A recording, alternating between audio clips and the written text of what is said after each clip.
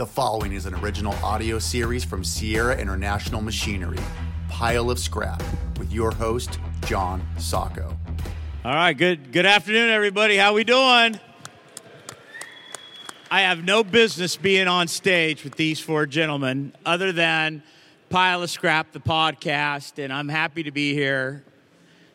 You guys are some, mega stars here. I mean, really, if you got, listen, I'll tell you, I flew in we have a company plane, fly in. Just so you know how insignificant I feel, I have the smallest jet than all these guys over here. So that's when you know you're still small. All right, well, let's get started. The big bad wolf is here, vertical integration, steel mills, owning and operating metal recycling facilities. You know, we have some pretty big companies around sitting up here who represent a lot of tonnage, and you compete every day. How is that changing on your focus on what you're doing, and how are you competing against that? And Jay, we'll start with you down there.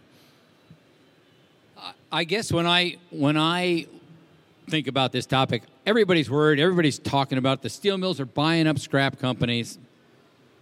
You know, I don't care. We're here to compete, and I don't care if you're a steel mill or a scrap yard. I think there are scrap companies in every town, and I tell this to everyone. I was just telling somebody today. There is a recycler in every town, in every city, in every state you go into. You can't buy them all up. You can't get them all together. You're never going to consolidate them all, as much as George is trying really hard. But scrap stays local. Scrap stays close. It travels. It's logistics. There's always going to be places. There's always going to be a competitor. Sometimes it's a big mill that really doesn't play well in the scrap business.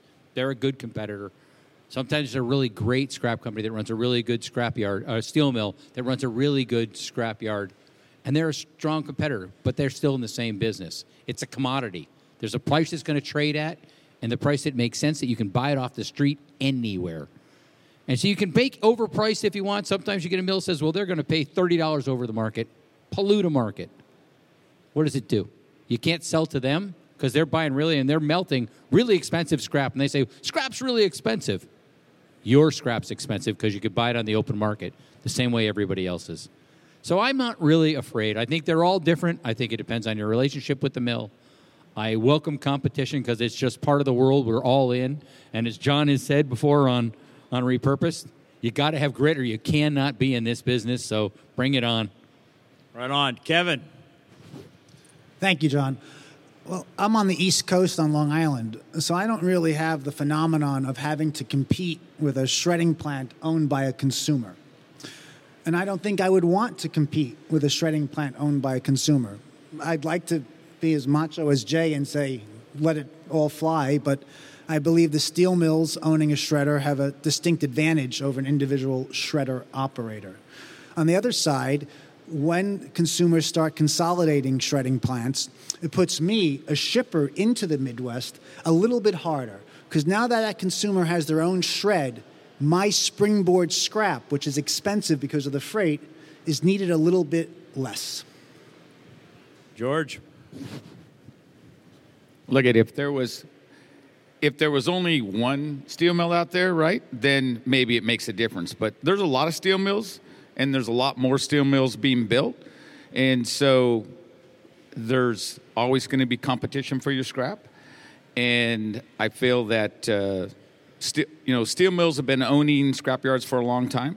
I think they're going to continue to do that. I think they're going to continue to buy more. It's just a fact. You got a lot more steel mills being built. There's 12 million tons of new capacity coming online here soon, and I think there's more coming after that. So I think there's always plenty of room for business, just like Jay said, and I think that I don't care who you are. I don't care if you have 100 plus yards like I do. You'll never beat a determined entrepreneur. A small owner, operator, entrepreneur will kick your ass every single time. It's just a fact. And they're focused. They're there every day. They're living it. And so I think there's always a place for all of those guys. And as long as there's enough steel mills to compete, so that even if one steel mill, as Kevin is saying, wants to overpay for its shreds, or Jay or someone said, wants to overpay for their shreds, there's still another steel mill that then is losing that material and wants it from you. And so I think the market's the market out there. And I think as long as we have a lot of steel mills, we're good to go. So, Danny? Well, one observation is all of us up here are from the scrap business. And that's a good place to be from. And I think Jay was with Schnitzer for a time, but I think I'm the only one that has worked through that type of consolidation activity.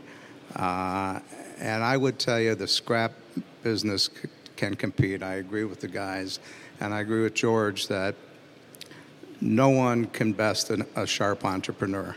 And I think the industry is stratifying, and as we saw what happened in the Midwest and that last wave of consolidation, the mill mentality or the focus of what the mills are trying to accomplish is very different than what drives an entrepreneurial scrap company.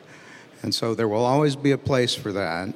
And I think the future bodes well for the small to medium players who will have that opportunity. And there will be a scrap business. There will be consumption. The demand patterns, the pricing patterns, the market trends will change. But I think bring it on. Okay, so you guys are a bunch of tough guys here. Bring it on. But let's ask this question that I hear people talk about all the time. A lot of these mills keep pricing down on their scrap because they want their profits in the mill sector on the new side versus their yards. Do you believe that to be true, or is it just really, truly an open and fair, free market? Anyone could jump in anytime, but George. Okay, the market sets the price of scrap, and so the mill can come out there and try to set a price, or they could try to put all the profits on the steel side and not on the scrap side. But if they're underpaying, they're going to lose the scrap. So I think it's easy to say. I think it's hard to do, and I don't care how big you are, the market sets the price, and I think that's always going to be the case. Anybody else? But then it's exactly where I was coming from. You can overpay the market, but if you can buy it for less on the open market, why would you do it? You see some people trucking scrap farther than you could ever imagine. Well, it doesn't matter if it's more expensive, it's our shredder. It matters what the commodity is valued at when it hits the ground. And if you want to be competitive in the steel business, I think you have to be competitive in how you produce it. You should be matching our markets, what we're living with, because that is the real true nature of the competitive mill. Danny? I think the issue is less the market, the real market, than the transfer prices between the mills and their captive scrap companies.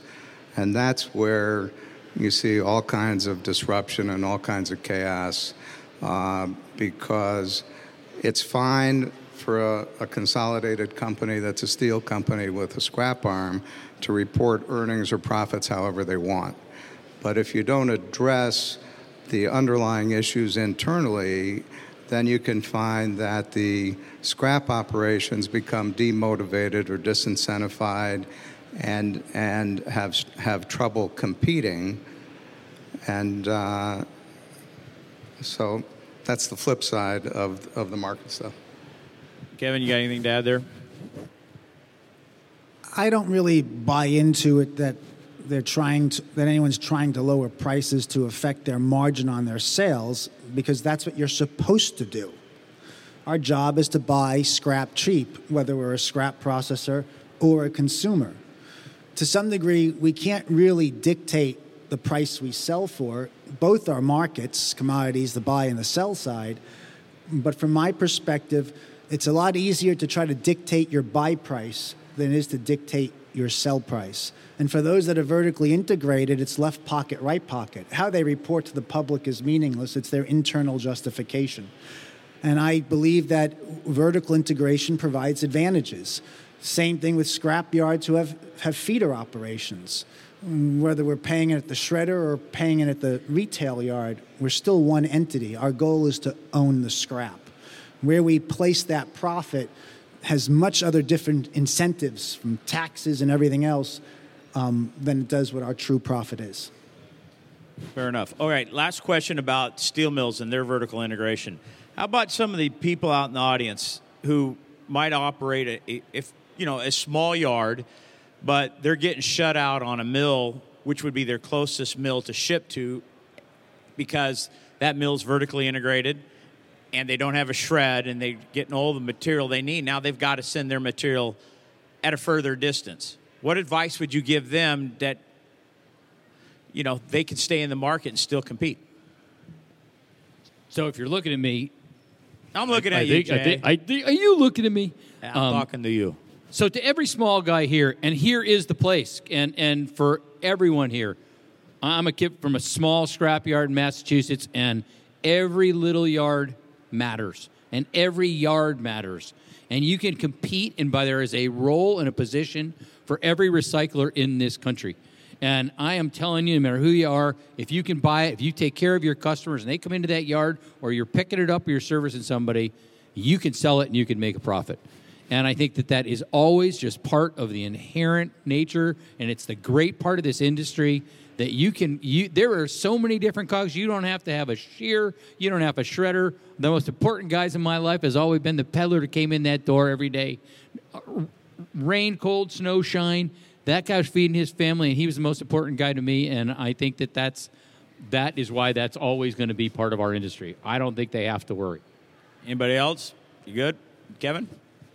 Yeah, I think that goes to relationships. If you're really shut out of a mill, I would be hard-pressed to believe it's because that consumer has their belly full from other scrap on the small scrapyard, and more to believe that you have a lack of a relationship, a quality issue, or maybe you just want too much money for your scrap. But it all comes down to relationship. There should be no reason why you should be locked out of a mill unless you effed it up. You want to, Danny? I'll take that too. I see it a little differently. I think the situation to describe is going to be a temporary casualty of the consolidation that impacts small and mid-sized dealers in various areas at various times, just by virtue of the fact that the mills have consolidated in order to secure their own supply of scrap. So that will inevitably happen from time to time, but does not negate, what Jay's saying and Kevin's saying about relationships and people having to be in the market all the time. George, anything to add? Look at I think Kevin said it right. If you do something wrong at a steel mill, local steel mill, or you're not having that relationship, then they'll cut you out. But there's always another steel mill to sell to, even if it's farther away. Or you modify your business where you're doing more non-ferrous instead of ferrous, right? Because we're really talking about steel mills right now, but there's a lot more to our business than just steel. And there's a lot of companies that you just change when your business is modified. And so maybe you're not handling as much steel and you're handling more non-ferrous. There's always other aspects, or you're selling new steel. I just feel like there's a million different ways to modify. And I think you can always compete. Right on. All right, we're going to shift away from vertical integration to some individual questions that I have for the panel. All right, Danny, your family sold OmniSource. How long ago was that? 2007. That's a long time ago. Long time ago. What was a staggering number? You didn't. What's that? That's why he has a bigger plane than you. Touche, you got it. All right, so you sold out, but you came back in. Why? Wasn't that enough? I mean, what was it? What is it that makes the Rifkin family and you, Danny, to say, I'm coming back, I've been on the sidelines way too long? Well, I've thought about that often over the last however many years. But at that time, and it still holds true, I wasn't done. I wanted to stay in the business. I wanted to be part of that company. My brothers and I had all kinds of visions for that consolidated company in the future, and it didn't work out. So when we left, there was some sense of unfinished business, some sense of being lost and losing your identity, and some sense of just that kind of stuff. And then we've done some other things as a family and family office. And then 4 years into my covenant, my oldest son called me and said, "Dad, I've had enough of doing all this other stuff. I want to come back and do something with you," which was the happiest day of my life. And then, so he comes back, and we tried some of the private equity stuff, and that was a snoozer. And it was about that time that we believed that there was an opportunity to get back in the business, like these guys have said. Somebody takes their eye off the ball. Somebody's not paying attention. People were not servicing generators or suppliers like we had grown up, or developing those relationships, and we saw that as an opportunity. And so 5 years later, we started MetalX. And then you opened up again a couple shredders, right? You sold them again. We sold all the ferrous. So are you done with ferrous? Or all these guys can talk about consolidation and ferrous, but I identify as aluminum guy now. Okay, well, we're going to get into that in a bit. George, with your rapid expansion, I've talked to a lot of people here, and we always talk about how tough it is to find quality people to fill positions in our company with over 130-something yards. Tell us about your challenge there and what you're doing to attract talent.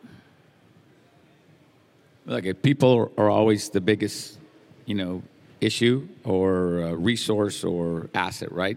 People are the biggest asset of a company. And I think the way you keep good people is you value them, you listen to what they have to say, you incentivize them with, I always say my yard managers are profit partners. They're not equity partners in my company, but they're profit partners because they all share in the profit of our companies. And but all of our people throughout the company, everybody participates in the profit. We pay out between $2 and $3 million in bonuses a month, every single month. And people are always shocked when I say that, but it's true. And so I feel if you're going to get the best people, then, people say, like, there's two styles, right? There's top down, right? All the decisions are made by this incredibly brilliant God at the top and tells everybody what to do. And then nobody does anything unless he or she tells them to do. Or there's bottom up. Okay, I'm not that smart, so I'm not top down. So I'm obviously bottom up. And so, I believe that you support the guys on the bottom of your company, and you listen to what they say, and that's how you build a great company. When I buy a new company, the first thing I do is I walk in the lunchroom. On the whiteboard, I write my name, my email address, and my cell number. And every single employee in the company gets my cell number, every single one. And, any new employees we hire get a copy of my book, which I brought a bunch of them over there if you guys want one. And they get a copy of my book, and they get a letter from me, and they get my cell number. And every single employee in the company, I don't care if you're a belt picker or forklift driver, everybody gets my cell number. Right on. All right, Kevin, for you, being out on the island as we discussed, okay, you and your brother, the next generation coming on into the company, and you have a nephew in it as well. Where does Gershow go to get off the island to grow? Is it more up New England? What are you going to do? I need permission from George to get off the island first. Well, he might vote you off the island, but... I think one of the most amazing things about our industry, for any scrap processor, whether they're a small retail yard or a large conglomerate like SA or us or anyone, one of the most amazing things is that expansion is a different definition than most industries. In most industries, expansion is solely about sales and volume of units sold. But in our industry, we can have the same volume of units sold, but we can invest to sell them for more. We can have internal expansion. You sell wire, you buy a wire chopper, you increase your margin. You have light iron, you put a logger in, you put a shredder in. There's so much, all the exhibitors here today, it's all about internal growth. So there's two types of growth in our industry. One's internal, solely investing in yourself. The other is the larger picture of acquisitions. Gershow is a Long Island-based company. We started out in eastern Long Island, and we've been heading west ever since, and we operate 10 facilities in the Long Island marketplace. We're always looking at opportunities, but we're looking at opportunities that are synergistic to strengthen our position. Right on. Jay, family business, grew up family business out in Massachusetts. You end up out west at Schnitzer before they went public, or were you? No, I was there right just as they went public. Okay, well, it was a big family business. You went to the publicly held company. Now you're back with Alter, CEO of Alter, family business. Tell us about the dynamic, family to public, back to family, and how's that experience been for you and what that really means?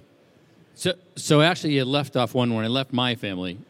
I went, and I mean that. When I left them, I went into Sussman and Blumenthal in Hartford, Connecticut. So great family, incredible business. It was Pratt & Whitney, Hamilton Standard, Sikorsky Air, this huge industrial-based business that was doing titanium and nickel and aluminum. I'm now in Danny's world.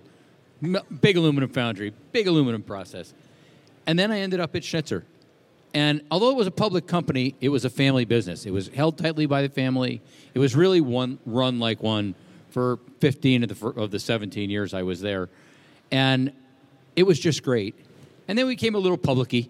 And then I bumped into Rob, and I ended up at Alter and went back to a privately held family business. And what I found out is I do really well in family businesses as long as it's not my family.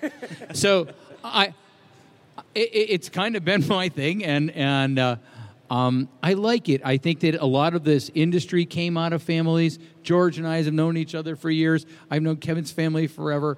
You know, Danny, John, it's about relationships. It's about families. It's about connection. And that's the part I like. I mean, I've got so many friends in this room, people I've just met and people I've known for, 35, 40 years. And to me, the difference was from a public to a private. And I'm going to get to your question here. That's fine. Keep going. Is that when Schnitzer became much more public, after Leonard passed away, all of a sudden it didn't feel the same.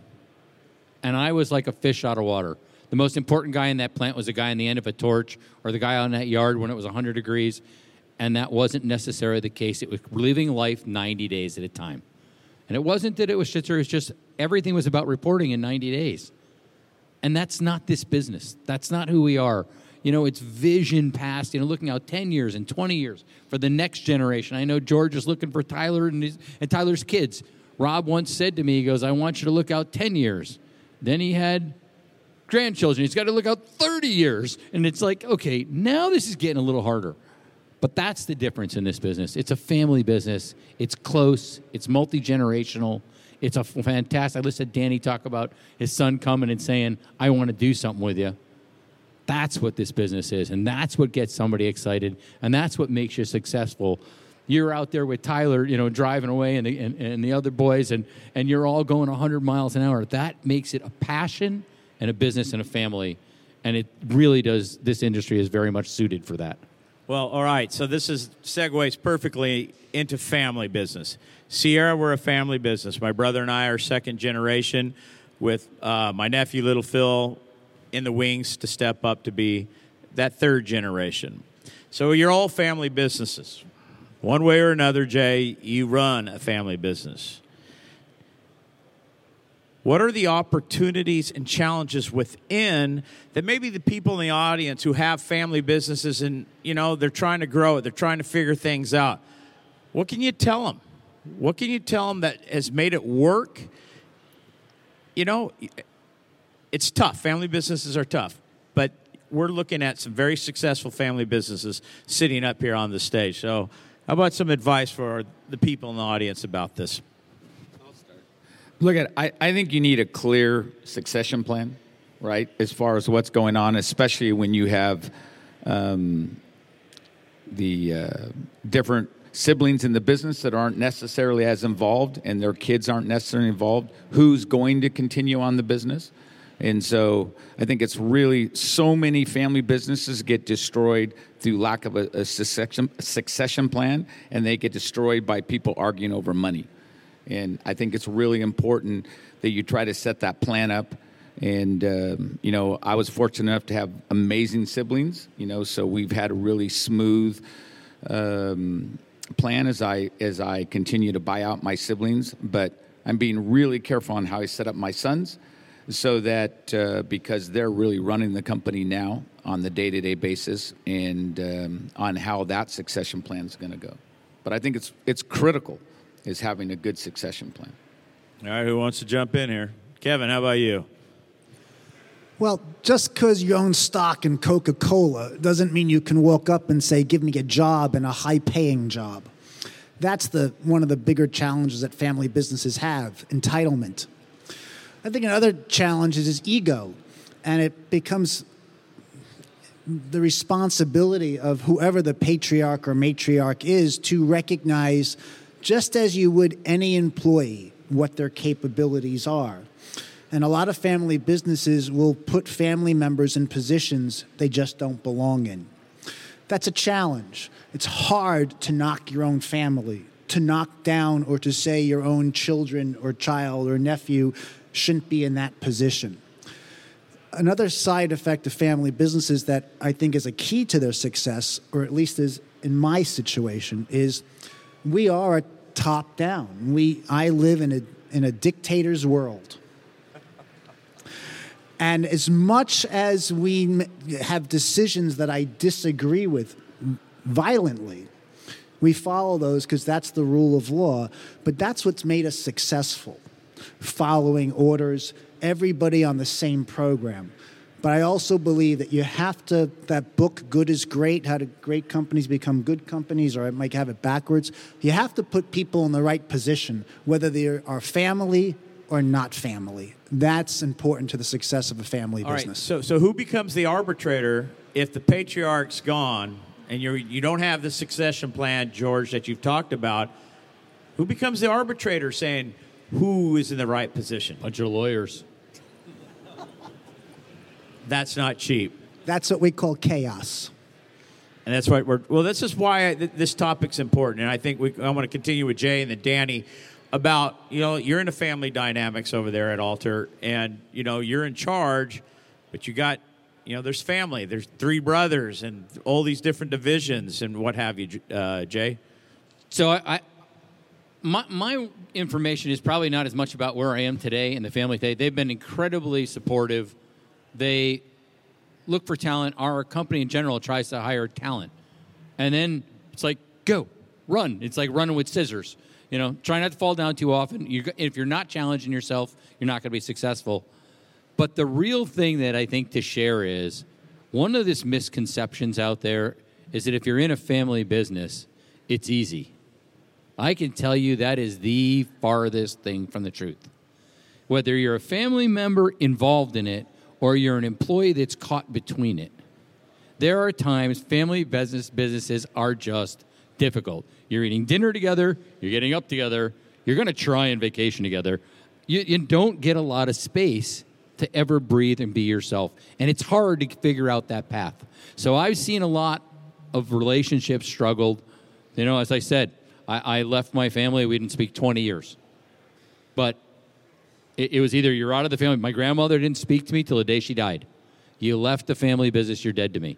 And that's how I feel about it. It's a matter of trust. Do you trust the person that you've gotten with the business next to you, whether it's family and other or not? And it's maintaining trust and open communication that's really hard. And that's what makes any business successful. It's just that much harder in a family business, and you never know what goes on behind the family on other issues. So I think it is anytime you're looking like, wow, he's just a family member, that's easy. He gets it because he was born.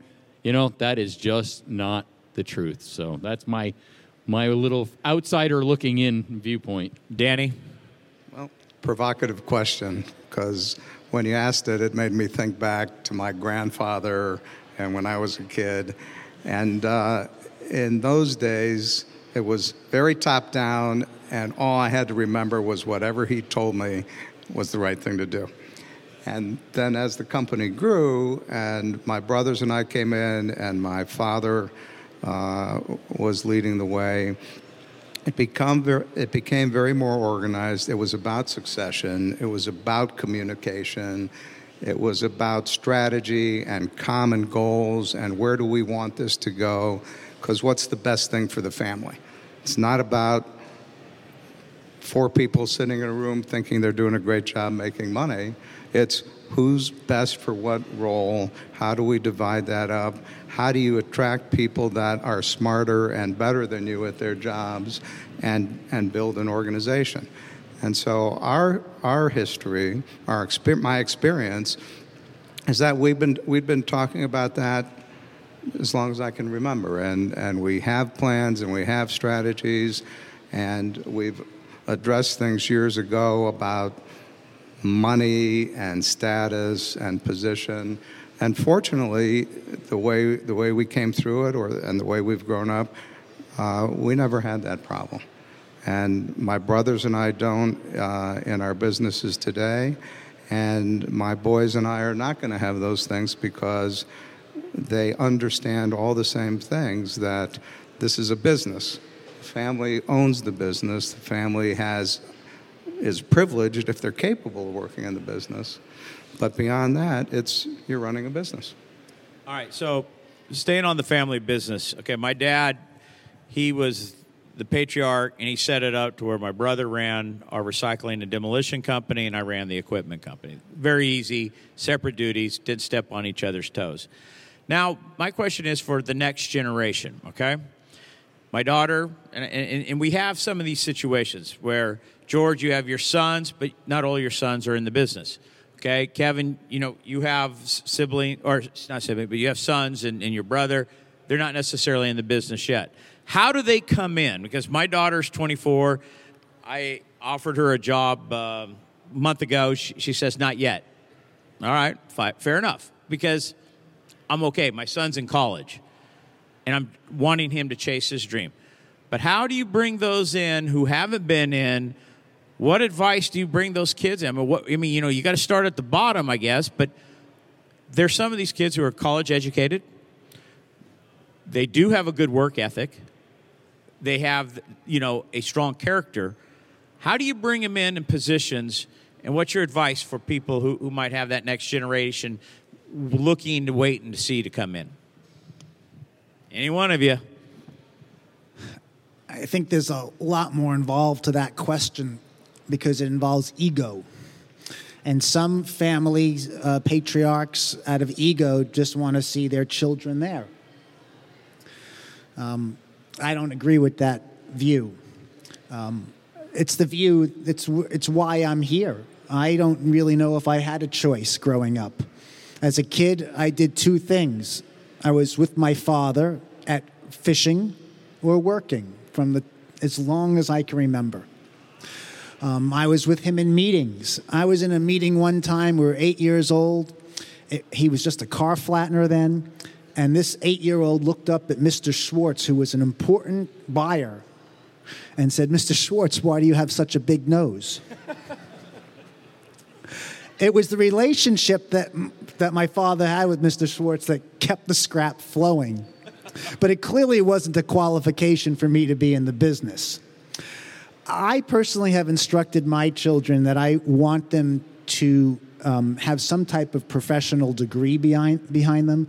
I want them to have some type of professional experience behind them. And I don't want them to take a default to come straight in, which is what I did. But I was guided in. I didn't have much of a choice. Grew up in a top-down atmosphere, and this is what I was told I was going to do. It worked out fantastic. But at the time when my brother and I, and we're twins for those of you who don't know, we entered the business, we were a much smaller entity. We didn't have a big management team, but today we do. And getting back to the employee question, that's what really runs our business. as family members, family owners, we're stewards of this enterprise. And yes, the family benefits greatly, and as Jay represented, those benefits come with a huge cost.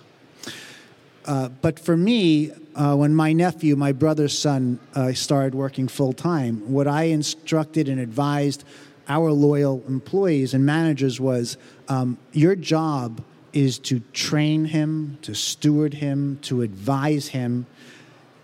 You are his mentor. You are supposed to make it that he can be a leader one day as a family member. And if he can't, he can't.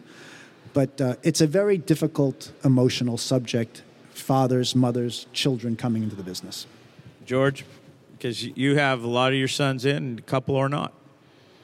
You know, a lot of people feel that their kids have to go work someplace else. And there was no way I was having my sons do that because I needed them too badly. And you're out of sons, George. Stop buying yards. Yeah. But you know, a lot of people feel they got to go work someplace else. I never did that. I'm not saying it's wrong or that it's right. I just needed the help too bad. And I wasn't about to share them with anybody else. I spent my whole life training them, so I wasn't about to share them. But look at it. I feel that it's not for everybody. My brother's kids have no interest in coming in the business, right? And I'm not exactly sure why mine decided they wanted to come in the business, but my greatest joy is the fact that they're in the business.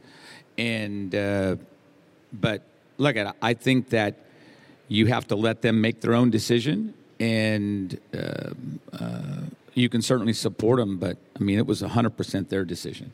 And we'll see if, you know, whether, I mean, I have 5 sons. There's 3 of them in the business. I don't know that the other 2 come in the business. And that's fine. So, but I don't think you can push them. And I think if it happens and if they really like it, then you're the luckiest person in the whole world. Danny? I think George has summed it up. I mean, I came kind of from the same background. We were never required to be in the business, never even maybe expected to be in the business, but we were encouraged to give it a chance. And that's how we got in it. And kind of the same thing with my kids. My youngest son just joined in January at 30 years old. And he did other things first, although we never required that or expected that like many families do. And in terms of what his potential is and what his opportunity, he's got unlimited opportunity, and his potential remains to be seen. But he's starting the same way that from the bottom that we did and that we require most people to do. Because how do you learn the business if you're not involved in the fundamentals? How do you gain respect from people that you have to work with or get to work with or may have to manage someday? And you have to demonstrate that, and your last name doesn't do that for you. So I think that's the plan. You got to start at the bottom. Just what you said, Johnny, earlier. You have to start at the bottom. And so you put your kids out there directing traffic. You put them on the scale. You put them on a torch. You put them buying non-ferrous over the scale. And they got to do every one of those jobs, just like we did, right? I mean, that's what they got to do. I was driving a tow truck when I could drive, you know. And so, I mean, that's just what you got to do. So. Jay, you want to add to this? So I got charged with trying to figure out, Rob says you need to take Michael, who's sitting out here, and this was, 14 years ago, and he says he's coming in, he's worked in non-ferrous, you got to get him ready. It's like, great.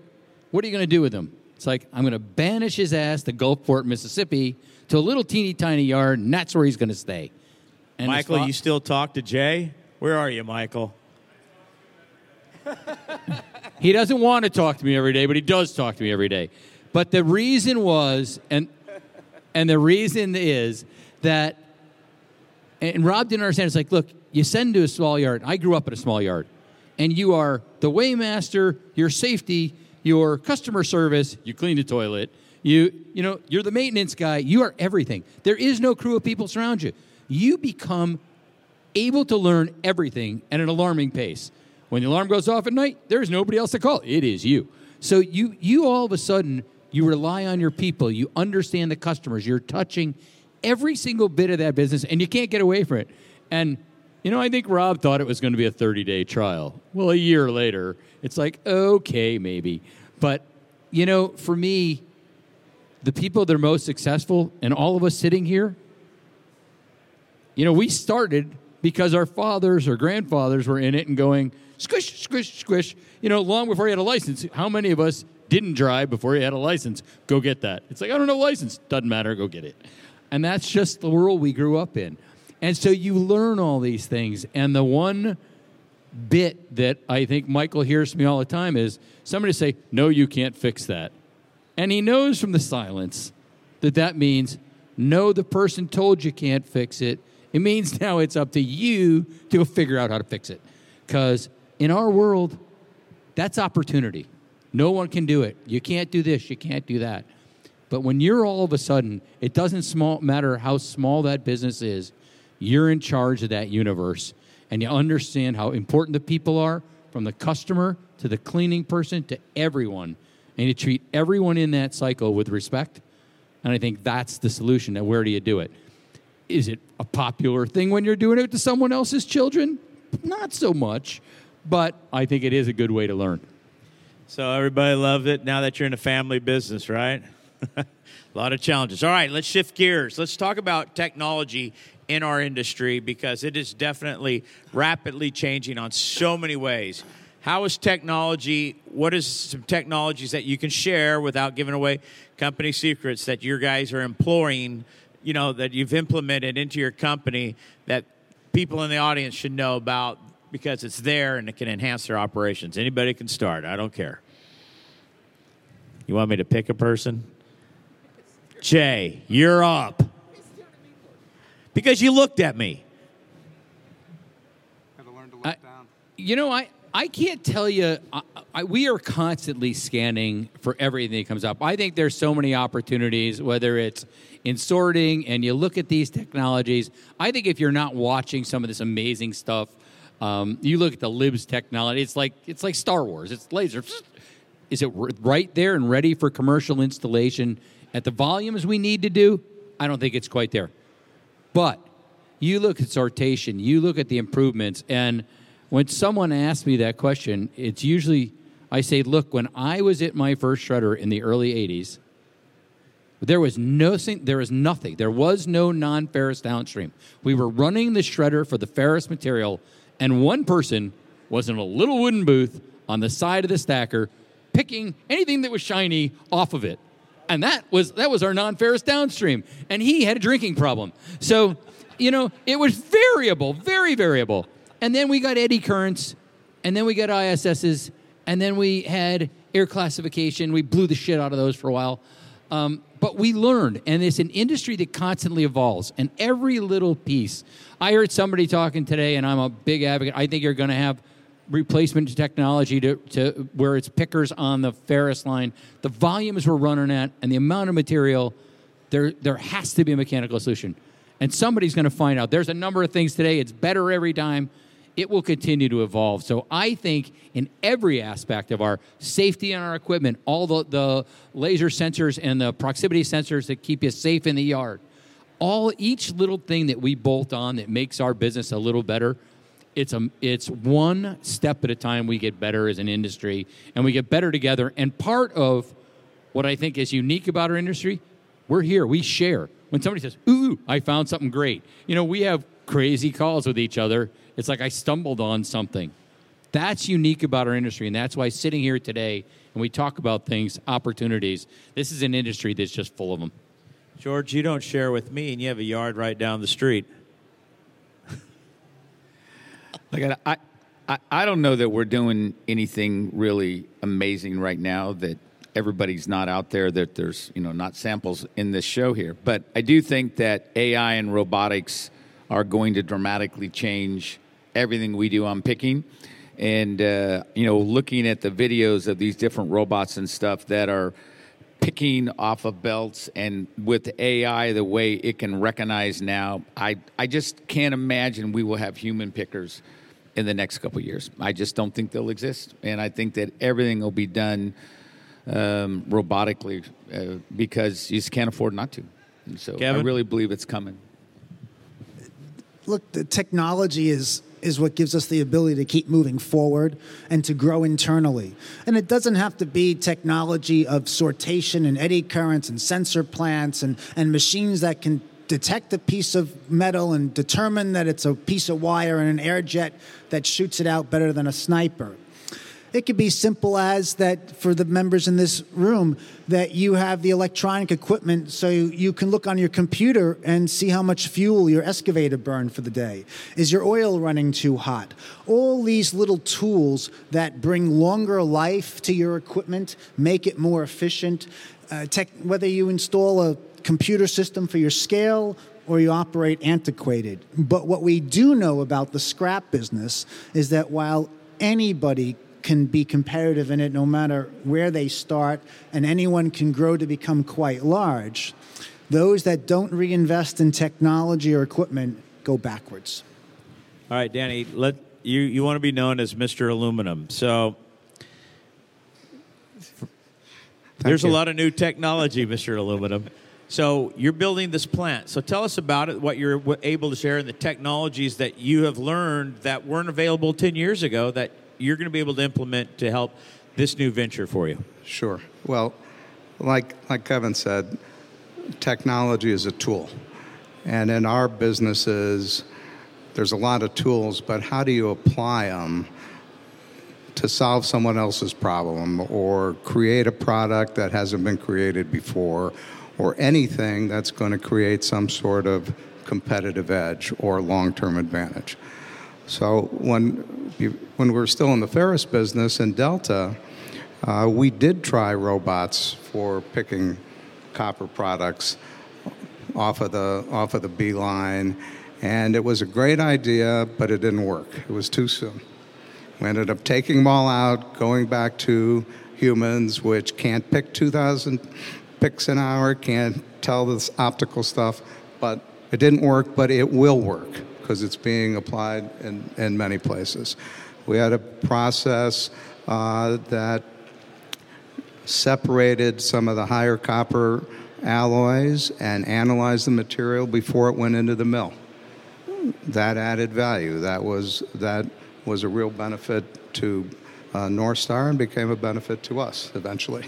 Right on. But in aluminum, as we really got more heavily into the non-ferrous and aluminum in 2015, we determined that some sort of shredding had to occur in order to separate the material. You had to present all these technologies, or all the mechanical devices require the burden to be presented in a certain way. And first time I ever saw that was at your place years ago. But so what we started on was a mission to try to be able to sort the grades of scrap aluminum into scrap products that we could represent or certify a chemistry with. That, we're still working on that, but that took us into, beyond eddies, of course, into X-rays, into some of the AI stuff, working with lasers and some other things, and we're pursuing that hard because we think that's going to be important in the aluminum business, to segregate the mixed alloys out of automotive, to segregate the scrap that's going to be needed to become more and more precise and satisfy the alloy requirements of the consumers. Thank you. All right, so earlier today I had a session on your equipment is a mirror into your company culture. And we talk about the technologies, AI, and little by little investing. Kevin, you said investing into your yard.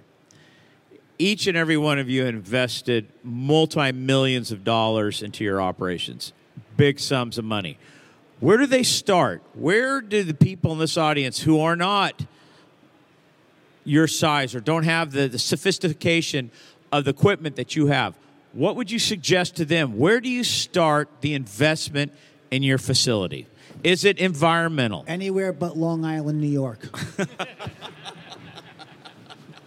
Well, I think that's safe to say. I don't think I'd go to New York either. But anyway, what advice you got for them? Where do you start? Is it environmental? Is it safety? Production? If it can't be all, where do you start? Look, you got to do whatever's going to make you money first, right? Because environmental, it'll save you money from regulators, but it doesn't make you money, right? So I think that the first things first is whatever is going to make you money that you can then fund the other stuff, right? If you're a shredder operator, you add an eddy current, and you start out with one, and then pretty soon you get two, and then, as Jay said, you add a sensor, or but you start out with whatever's going to give you the most money, and then you can springboard up off of that to do the other things in your yard. But you start out small, step by step. Nobody ever starts out big, unless you have a lot of money. George? No. All right, anybody else got to add to this? Danny? I'd say in a small yard, forgetting technology or segments or things like that, you start with a broom and a shovel and a power washer. You got to start with housekeeping and order and having your facility organized, because if you don't have a chance to make money, and then you move to the equipment and all the other things. Jay? Well, Danny kind of stole my thunder. My thing is go into your office and go into the restroom and say, is it clean and neat? And start clean there. And then every day, paint a ballard or clean a step or clean something. Let them know it's important to you and it should be important to them, and make sure you stick after it. And you'll get a trend. And then if you say, I want something improved every day, no matter how small it is, that picks up momentum, and people start taking care of it. And John and I were talking today. Excavators, we all got cranes out in our yards. The counterweights are all scratched up. You saw John. I told him today, go out and paint that counterweight. And then tell the operator, every time you get in that thing in the morning, I want you to look at that. If it's scratched, you got to go over there and you paint that again. And I want you to actively try and stop impacting it. If you're hitting anything with it, you're too close to something, just stop. And that gets to be a habit. And then all of a sudden, so one step at a time, there is no magic wand. And I tell you, there's no magic wand. But if it looks like shit and you wouldn't let your mother, if it looks like crap and you wouldn't let your mother in there, or you wouldn't let your dentist, somebody used to tell me, pretend your dentist was coming to visit, would you let him walk in there?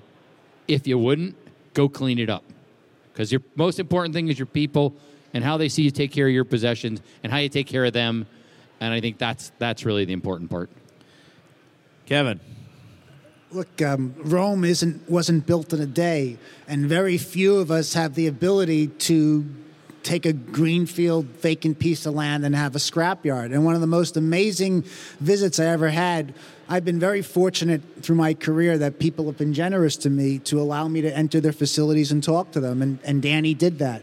And when he opened up Waterloo, it was an amazing facility. But what amazed me more was that it was open from scratch. It wasn't just the shredder that was needed, or the baler, or the roll-off trucks. The pens, the paper clips, everything was needed. And when you think about what it takes to develop a scrap yard, small one, big one, investment's tremendous. And so it can't happen overnight for the smaller yard, but you have to pick and choose. One, what do you need to do to make money? And two, you slowly move forward. Maybe you can't paint every room in your house all at once, but you can paint a room every year or something like that. And so you may not be able to have a fully paved, concreted yard overnight, but maybe every year you could add a certain number of square footage to it, and before you know it, you have real infrastructure.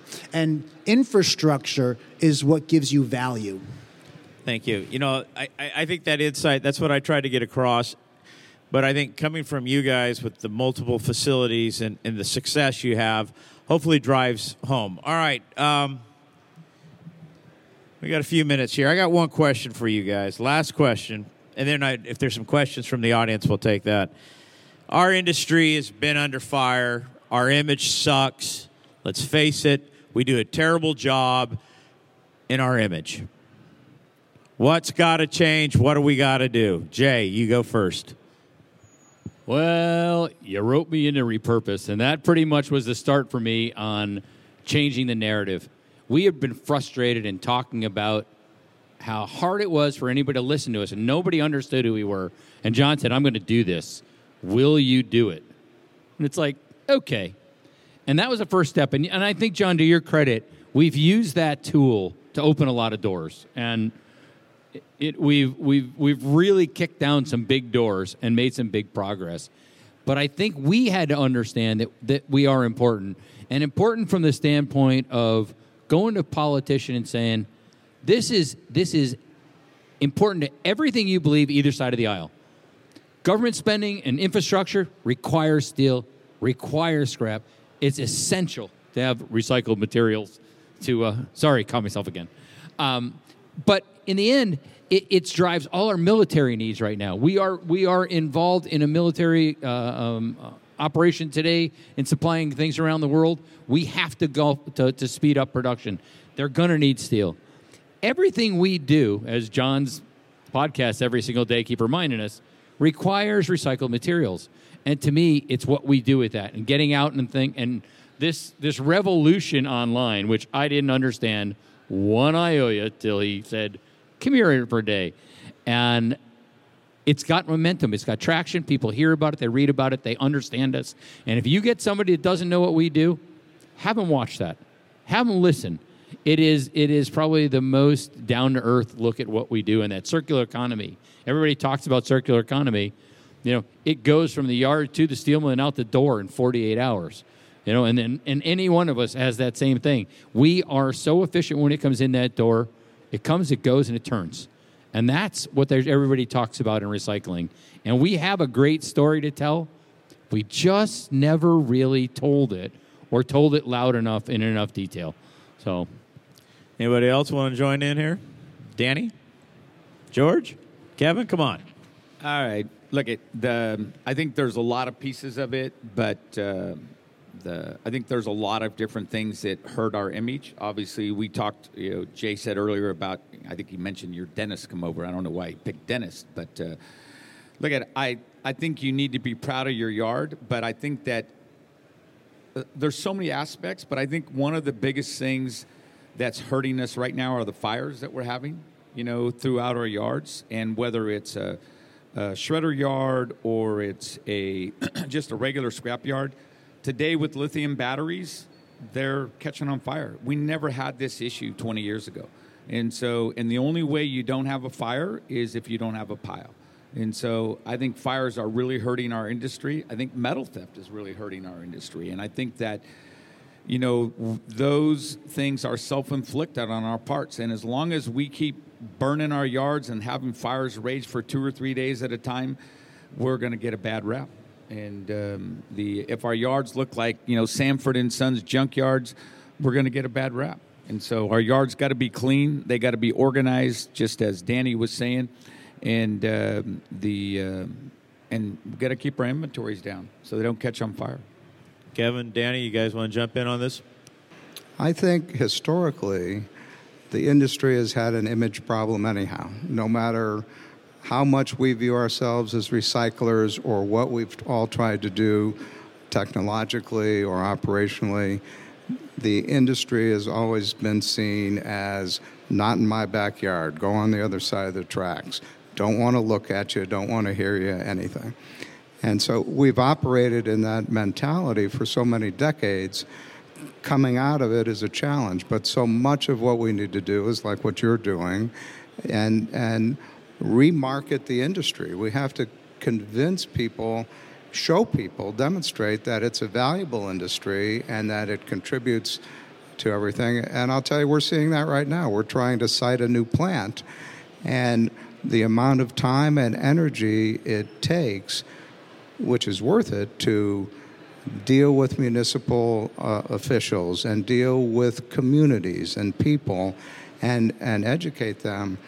We're going in the right direction, and the industry's going that way, but I'd say that's the challenge. Kevin, anything to add? I think the biggest challenge our industry has is that we actually are the good guys here, right?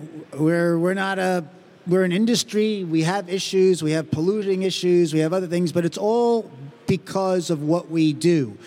We recycle. We reuse, and that story, which goes back, hundreds of years, just never gets told. It gets caught up in the weeds with what George said of fires and our PR. But the truth is, the general public has no idea what the scrap metal processing industry is, except for that they don't want it in their own town. They have no idea of the benefit of it. And the public will accept certain businesses. You can't have a community without a funeral parlor. You can't have it without a supermarket. But one without a scrapyard we know can't exist, but the community doesn't recognize that. It really falls upon us and our industry association to tell the story simplicitly. We're the good guys here. We're the good guys. All right. Do we have a microphone for the audience, or I'll just go out there? Who's got questions? Oh, you got to. All right. Somebody's got to have a question for this panel. You don't get this opportunity to talk to these four gentlemen. Who's got something to say here? Not so much a question as much as, just speaking on top of that, it is surprising that there is a bad rap for the scrap metal industry, because it's quite the tremendous solution to fresh resource extraction. That's because you know what the scrap metal industry is, but the bulk of the public has no clue of what the scrap metal industry is. But something Danny said, we were always on the wrong side of the tracks. It's like, you're scrap, go on the other side of the tracks. Somebody moved the damn tracks recently, and all of a sudden, we're in the middle of town, and we're not so far outside, and now they recognize us and say, go to the other side of the tracks. It's like, but. All right. Here's a question from I didn't download the app. I apologize. But here's a question. How will competitive scenario on purchasing change with the U.S. EPA mandating emission controls on shredders? Specifically, how will it affect the playing field, since the required controls will not be required at all shredders? I don't have a shredder. I can't answer that one. Somebody jump in here. I mean, look, we got RTOs on, two of our shredders. We're putting a third one on right now. And so I think that, over time, the bigger shredders will have to have regenerative thermal oxidizers. They'll have to burn their emissions. I don't know that the smaller ones will, because they don't produce enough. It's all about how many tons of particles that you produce. And so I think that I don't know that it'll be a level playing field, but I think that's just life. Get over it. So. I believe it will not be a level playing field. I'm going to say something that most of this panel here would not agree with me, but I'm in a different position. I don't operate multiple shredders that may be exempt in certain geographic areas.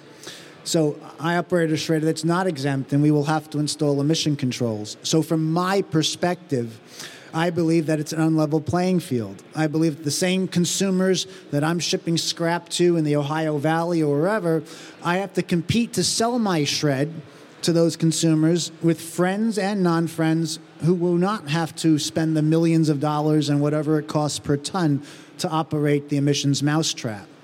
I also believe that on a government level, that if the U.S. EPA is going to require this, even from a snipering point of view of the large shredders, that just the way we put tariffs on imports of finished steel, we should have tariffs on imports of shredded steel that are not produced from shredders with emission controls.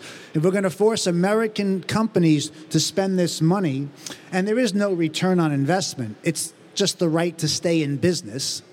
I'm passionate about this. I'm emotional about this. I believe that we need to have a level playing field. And government's job is to create a level playing field for all of us. And that's not what's occurring at the federal EPA. Justice isn't blind. Anybody else want to jump in on that? Well, I'm not holding out hope that the government's going to level the playing field for me, as much as I would like to think so. But I just think that, thank God, there's not another shredder that's not that doesn't have to have emission control. That'll help you for a while. I think it's going to go through time. I'm not sure. Thermal oxidizers are a great thing till they blow up or they have a problem. They're huge consumers of natural gas. They're incredibly. It is like chasing your tail. So I think technology there might change too, and I think the EPA might change. But where I think we stand to gain, and it comes with this whole image thing and the whole work we've done at the government level, is we need a room with the EPA where we can talk about the fact that we didn't produce any of this. the cars, the washers, the dryers, the refrigerators, the hot water heaters that are producing mercury, PFAS, all the emissions factors we're fighting for. We didn't produce one bit of that. We are trying to put the bulk of that material, recycle it, what can be. This is the outcome of all that. Help us find a way. Give us a 10-year plan to say we know we can where we want to be in 10 years.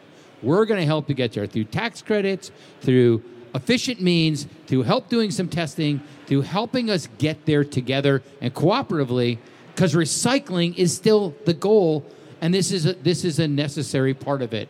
In us helping keep that material from the landfill and from causing further problems in our communities. Kevin. One of the other items is feel-good legislation. So the environmental community, hats off to them. Without them, we wouldn't be breathing clean air and have clean water. But on the other hand, sometimes their targets are just misplaced. So, for example, EPR, Extended Producer Responsibility. In the state of New York, they're trying to pass legislation so that we could have smaller, on the cereal boxes, smaller boxes so we have less waste of cardboard. It's all good, but everyone ignores lithium-ion batteries in electric vehicles, yet these items come to the scrapyard, and then the public, the EPA, the administrators may not be happy with how we handle them. But when you think of EPR, the government and the environmentalists are not looking at those items that we handle. They're looking at feel-good items, and that needs to change. I would make the argument that Mr. Musk should take back his own batteries. So I'm going to give you one funny battery story. I own an old firehouse, and last week I was changing a smoke alarm. And I was up on a ladder, someplace I shouldn't be anymore, and I wiggled it, and it fell, hit the ground, and burst into flames. I had the smoke detector inside the firehouse on fire. It's like, well, this is going to be hard to explain. You're hard to explain, Jay. All right, everybody. Here's another question for you panelists, and I think everybody owes an answer to it. What would you do differently if you could do it over to be more successful? I don't think that regrets in life are a good thing to have. But if I could go back to my younger self, I would like to tell my younger self not to be as pompous, not to be a wise ass, not to be so entitled. Thank you. Jay? I'm still kind of a wise ass, but the one thing, I have one real regret that I would do different is my dad was that old patriarch, and he didn't believe in higher education, and he wouldn't let me go to college, and he said, why do you need to go to college? When I die, this is all going to be yours. I continued on, and I've done incredibly well, and I'm thankful for my family and everything we've been able to do. But if I could tell you one thing, get every bit of education, no matter how it is or how it comes, listen to everything you hear, because none of that education is anything but helpful to you. So, George, Mr. Perfect, come on. Shit. It's a really good question. Look, I feel like most of the dumb shit stuff I've done in my life has made me who I am, and and I've learned from them. But me personally, I would have become an engineer instead of an attorney. And, in my family business, my brother Terry is an engineer, and he handles the legal department because he doesn't trust me to read legal documents because I just kind of look at the bottom line. He won't let you sign until he's read it. Exactly. And I work, I pretty much spend my time in the engineering department because I love eddy current plants, and that's what I like to build. And so if I do it over again, I would have become an engineer, and because I think it would have been more helpful. But anyway, I feel like most of the dumbass mistakes I've made in my life, I've learned from the hard way. And so I don't know if I didn't make those mistakes, and maybe I wouldn't have learned it. So. How about you, Mr. Rifkin? Come on. Well, what would you do over? When you get as old as some of us might be, life is full of regrets, but it doesn't do any good. So I really don't regret. Life has taken me on the path it's taken me. You make choices that you wish you would have done differently, but one change in that would have changed my whole life. And so I love it. The only thing I could even say was I wish I would have retired when my brothers did. Well, they were the smart ones. I got brothers. They were always the smart one. I was the dumb one that worked all the time. Well, I've always had a saying about regrets. Regrets are for those who forgot what their options were. And I think that's to your point. You just did what you did. You learned from it. All right, last question. We're coming up here to our drop dead time. What are the best solutions for fire prevention? I'll go first. You love this subject. I talked about you earlier today about since this. It's my pet peeve. There's only one way to prevent a fire, and that's to not have a pile. That's it. I mean, anything else you do, you're kidding yourselves. You're going to have a fire. But at the same time, I feel that most people do not have water at their piles. They don't have fire hoses, and they don't do fire drills. And so I make my guys do a fire drill every single month. And we pull the hoses out and we spray the piles. And I can't tell you how many times that I buy a yard and there's no water anywhere near where the pile is, especially like the shredders. And if they catch on fire, there's nothing they can do. And so I believe in having water trucks, that are specifically for fire. I believe in having nozzles on top. I believe in making sure that you have enough high pressure water to get to be able to put it out. So many often you turn on the hose and it just pisses out the end. Drips out the end. And even better visual. That happens too. Drips out the end. And and won't spray. Sorry. What do you want me to say? Sounds like it's cocktail hour. All right, anybody else on fire prevention? You have to recognize. Cornucopia. You have to recognize, and you also have to make sure your community and your regulatory agencies recognize that it's not a matter of if, it's a matter of when. Because that will help ease the pain when comes. But echoing on George, you have to have the infrastructure. You have to have the tools to try to control a fire and extinguish it before it gets too big. Jay, anything to add? I've always feared fires. I can't preach enough. My guys are here. They see me looking at them because it is absolutely, as George says, run it to the ground. I sleep better at night. I know you don't do it for you. Do it for me. And the other last little tidbit is know your local fire department. Bring them over. Have them tour the plant. Let them see it. Let them know the hydrants are there and you're keeping them clear. That means the world when they pull in and they know where to go. It is incredibly helpful when they understand the plant. So we allow at all of our facilities the local fire departments to enter them to do training. What that creates also, especially since we have volunteer fire departments where we are, but we do the same in New York City with our facilities. It creates a much more rapid response time when we do need them. Because not only do they know where we are, they know that we allow them to use the facility, but they actually know the facility. They know where the piles are, they know where the equipment is. It's a real added advantage to help them with their training because when you need them, it makes them more prepared. Danny, anything to add? All right, gentlemen, I want to thank you. George has got a bunch of books over there. Do you mind signing a few books for some people?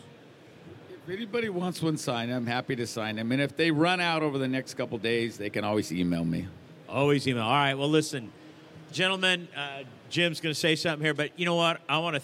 Jay, you got something? I just want to take a second from all of us, from everyone here, and thank Jim and his team for putting on this event and allowing us to get together. Gentlemen, thank you for your time, your interaction, and your openness to tell these people in the audience a little bit about really what's made you all successful. Because a little bit of everything you've talked about is what I know about all four of you is you live this. This isn't bullshit. This isn't, just say it for the audience. These gentlemen up here live everything they've said. Hopefully you've listened and you got some take-home value. Gentlemen, thank you so much. Jimmy, you're up. Thank you for being at Scrap Expo 2023. Enjoy Louisville tonight. This has been a Sierra International Machinery original audio series. Thanks for listening. Please share this podcast and make sure to subscribe.